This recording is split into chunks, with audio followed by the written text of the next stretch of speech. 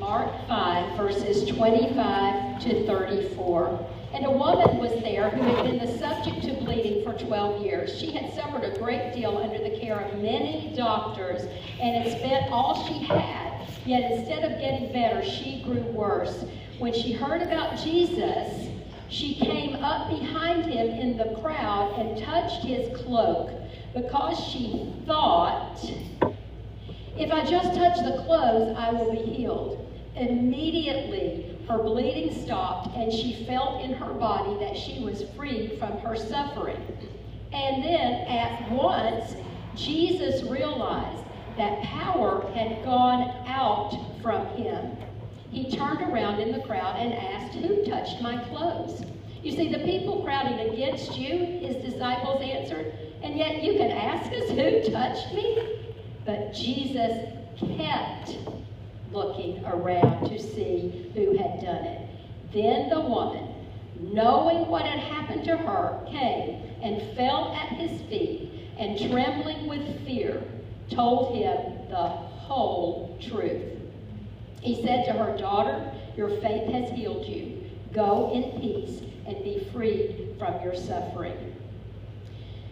This scripture tells us that this woman had been suffering from what seemed to be an incurable disease for 12 years. She had some disorder that caused her to have this consistent bleeding. But look at what we learn about her. She had been to many doctors. Notice she had spent all of her money. She was poor. Can you imagine the despair she must have felt? Can you imagine what the talk of the town was? This had happened for 12 years, so she had lived a life previous to that, hadn't she? She had lived a life before she had her 18th year, senior year. She had had a long life of doing things and being active, and all of a sudden, she could no longer be accepted because she was unclean. And when you were unclean at that time, if you touched anybody else, then you sent your uncleanliness into their body. And so she was a pariah in the community. Now, she was not only sick, but nobody would help her. Nobody would touch her. So she is in a state of despair. And do you know what she heard on the radio? There was an announcement that Jesus was going to be in the town nearby. She got the word. That was her hope. Now, she got the word, and then she had a choice, didn't she?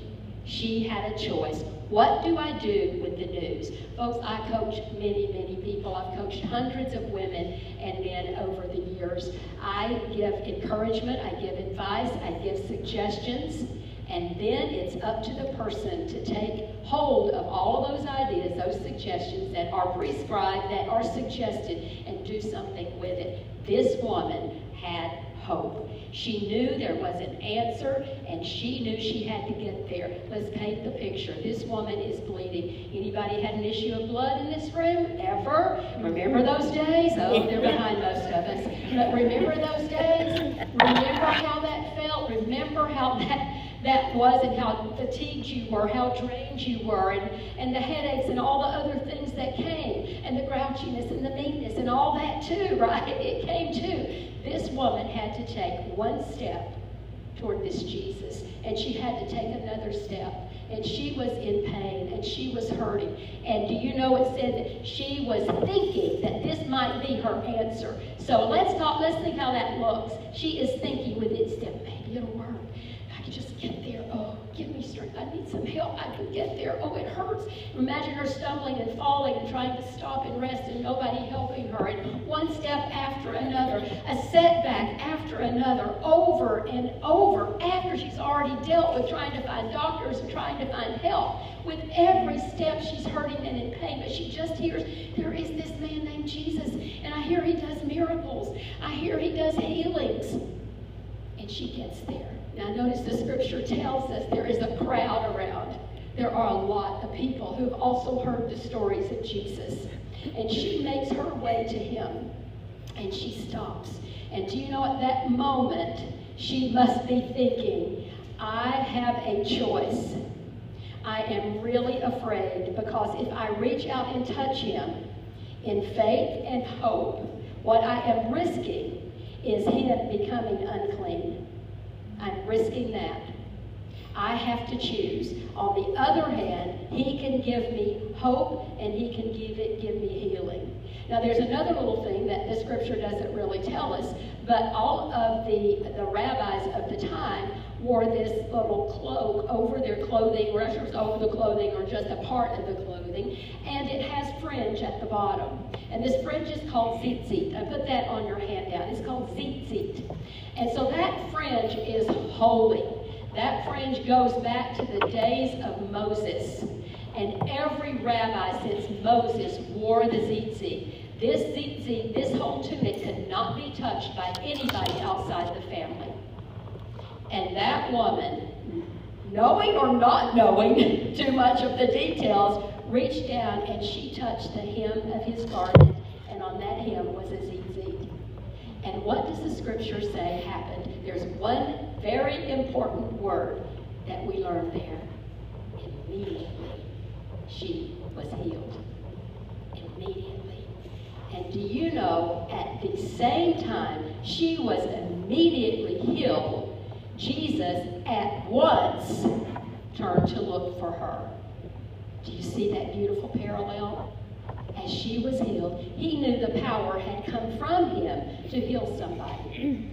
He didn't know who. There was a lot of people, and I love the disciples are standing around as guards.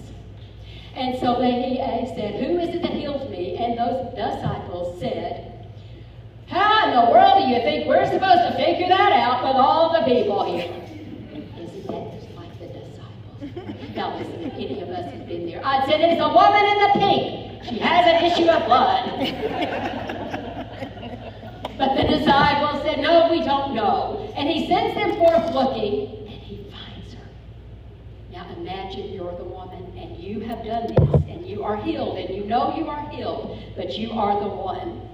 And she has to confess. And what did Scripture tell us that she did? She did what? She told him the truth.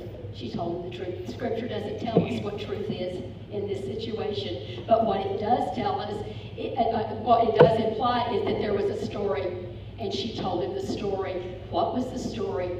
Oh, Scripture calls for us to think.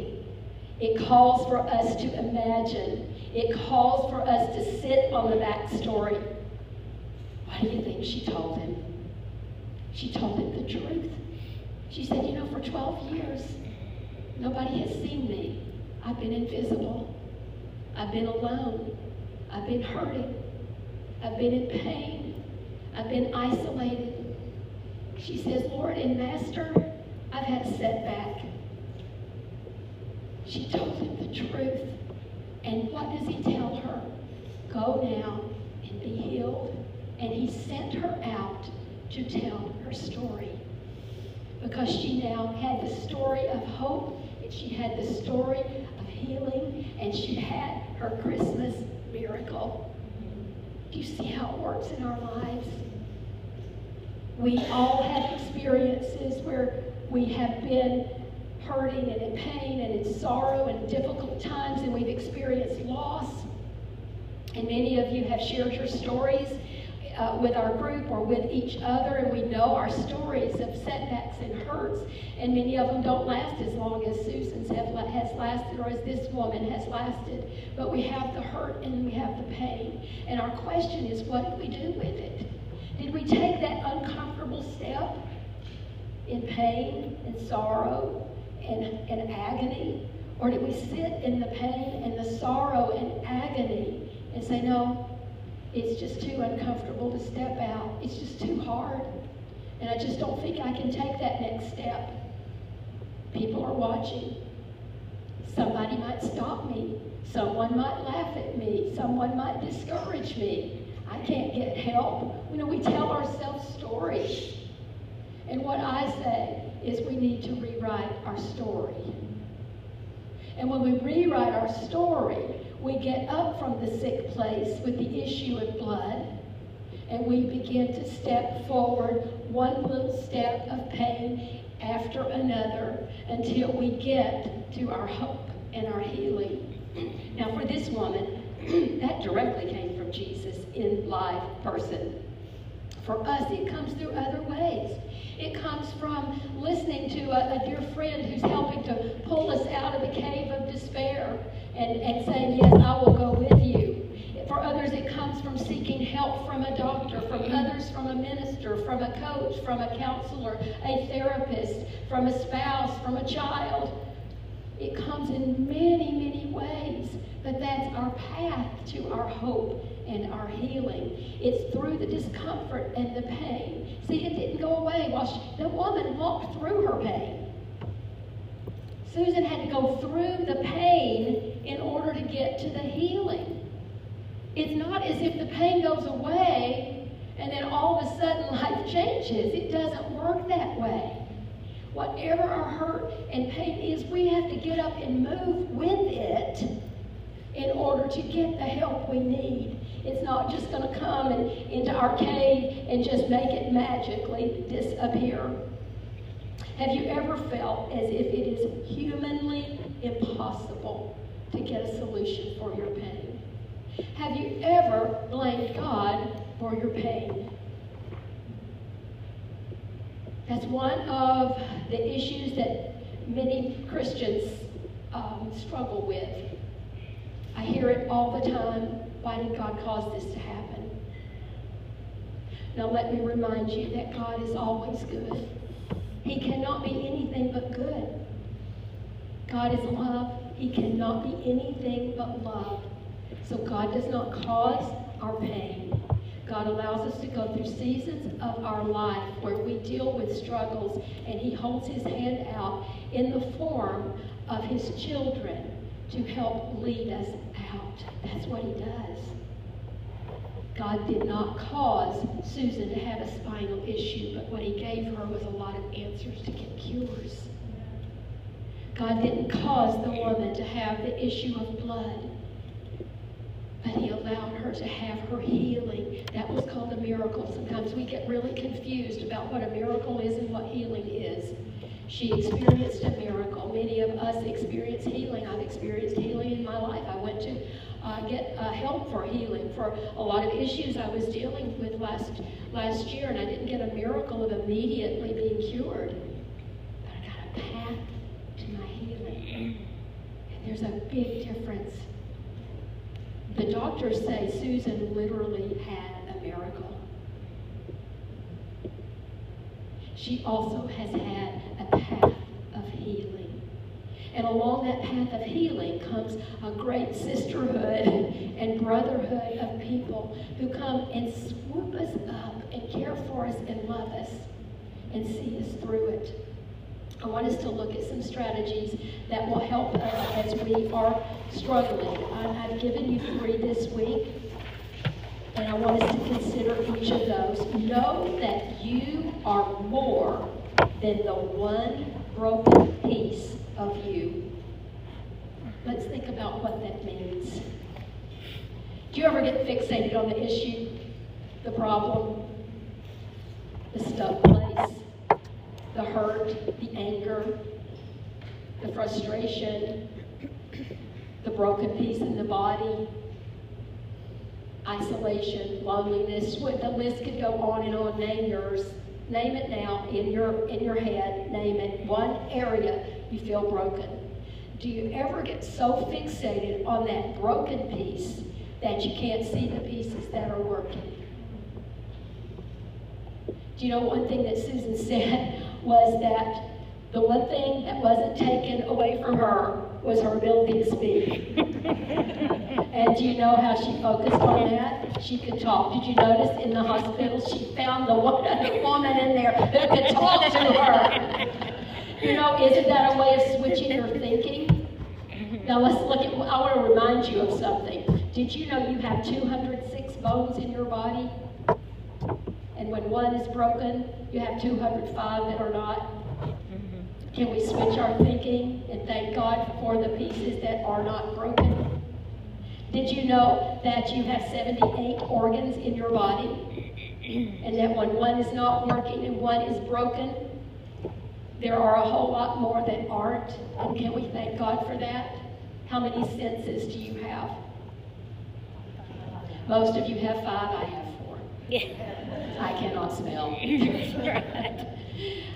Those who had COVID had a hard time smelling as well. I had sinus surgery, and every time I have a sinus flare-up, I can no longer smell. But you know what I'm thankful for? That I eat my food with my eyes first. I've always done that, and I'm thankful for that. We switch our thinking from the broken place to the places that are working well. Wow, that will change your life. I am evidence. The real battle is always in your mind. It is always there. I don't care what body part is not working, what part of your emotions are not working for you. Wherever you are spiritually in your life that is not working, it is all here in your mind. And switching what is happening in your mind will switch the direction of your life. Did you hear what the woman did? She was sitting in pain and sorrow and hurt and agony.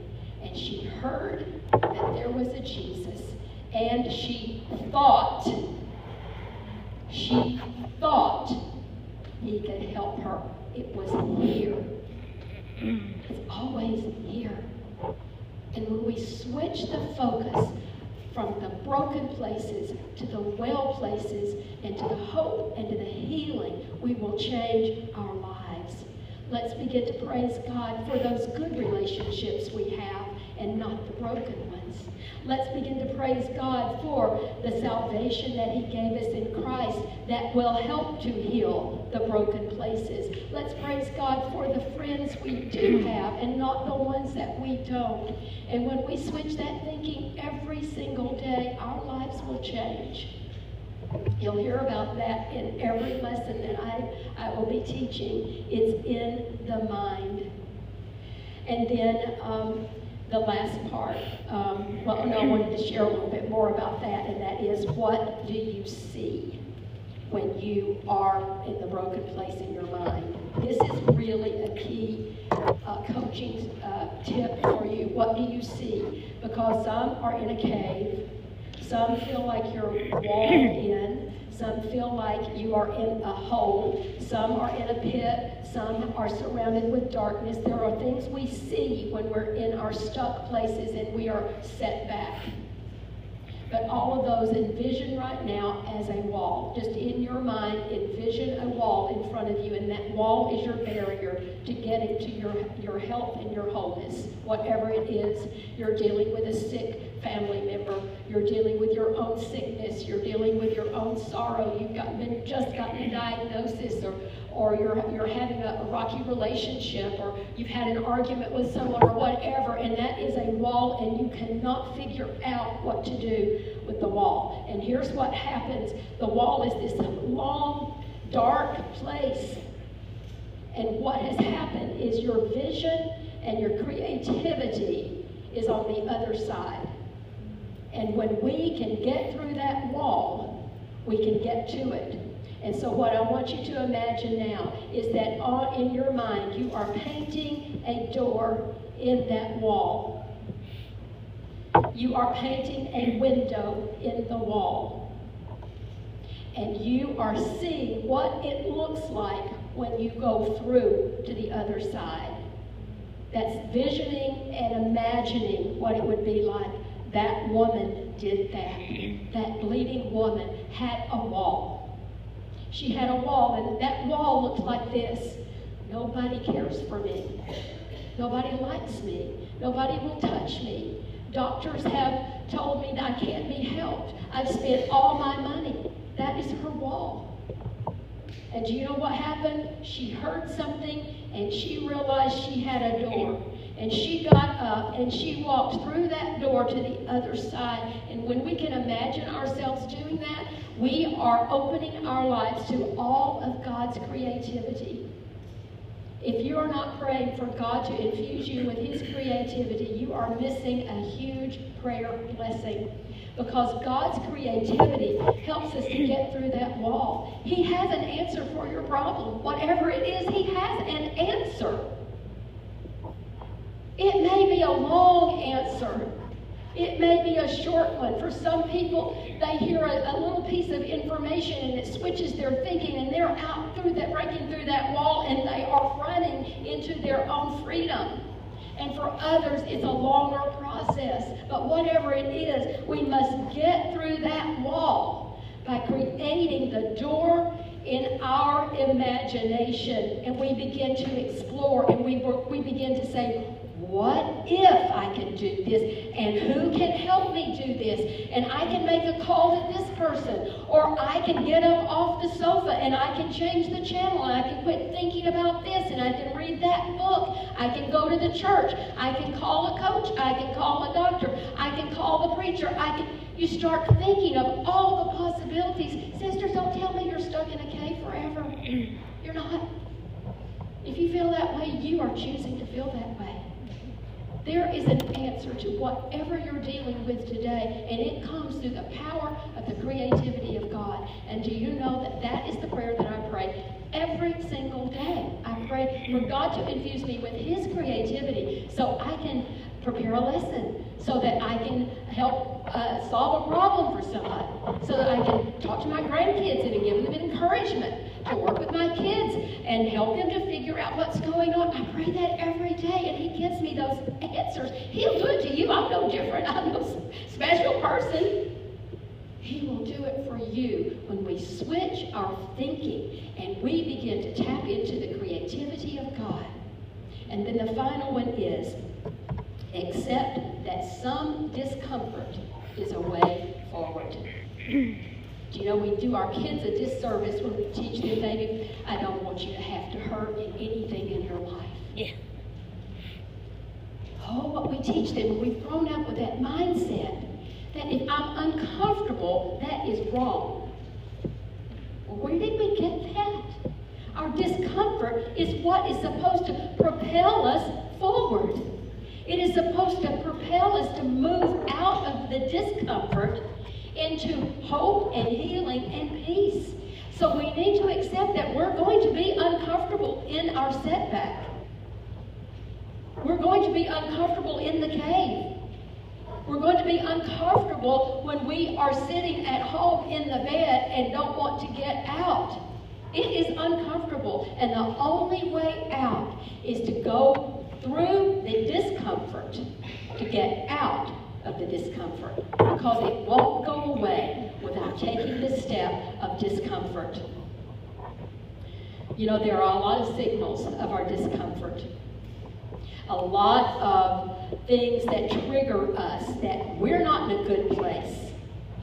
We start staying home more often. We quit taking phone calls. We start becoming bitter. We become snappy. We become a little angry. We begin saying it's God's fault, and we begin blaming others. That's a sign we are in a place of discomfort. And when we can move and accept that and move away from that, tap into the creativity of God and switch our thinking, we will move out of our stuck places. We don't have time for the discussion I wanted to have on your handout on the back, but there are questions for each to consider. We were going to talk around the tables about each of those and kind of open up a little bit about our broken places. So I want you to, as you leave today and as you begin to think throughout the week, begin to identify your broken places, know what they are, and begin to think about the places that are not broken and live in thanksgiving for those. And then I want you in your mind to work on that wall and see what the wall is that's preventing you from moving forward and find the window out. And then I want you to accept whatever discomfort you have as a way forward to help your healing. What is the stuck place in your life?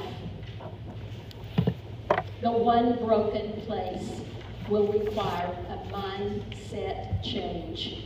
It will require uncomfortable action. Oh, Heavenly Father, I thank you so much for the stories we've heard today. We've heard Susan's story, her beautiful testimony of faith in God, that in spite of all that she has been dealing with, that she gives you the praise and glory for helping her move forward in each step of life and for finding her purpose once again. We thank you for the beautiful story of the bleeding woman and what we learned about her setting out to find her healing and for sending forth with the word and a good message to others. Help each of us in our stuck places and in our setbacks, Lord, to turn them over to you so that we can have a story of our own comeback. We thank you for all these requests that are being made known to you through our prayer cards, and we pray that you would, in each of those situations, Father, lead each of these to their own comeback, provide peace and comfort and healing and wholeness in any way that you deem best. Thank you for the food that's going to be eaten today. We pray your blessings on that, and help us each to go forward being the light that you would have us to be in this dark world. It is in your name we pray. Amen.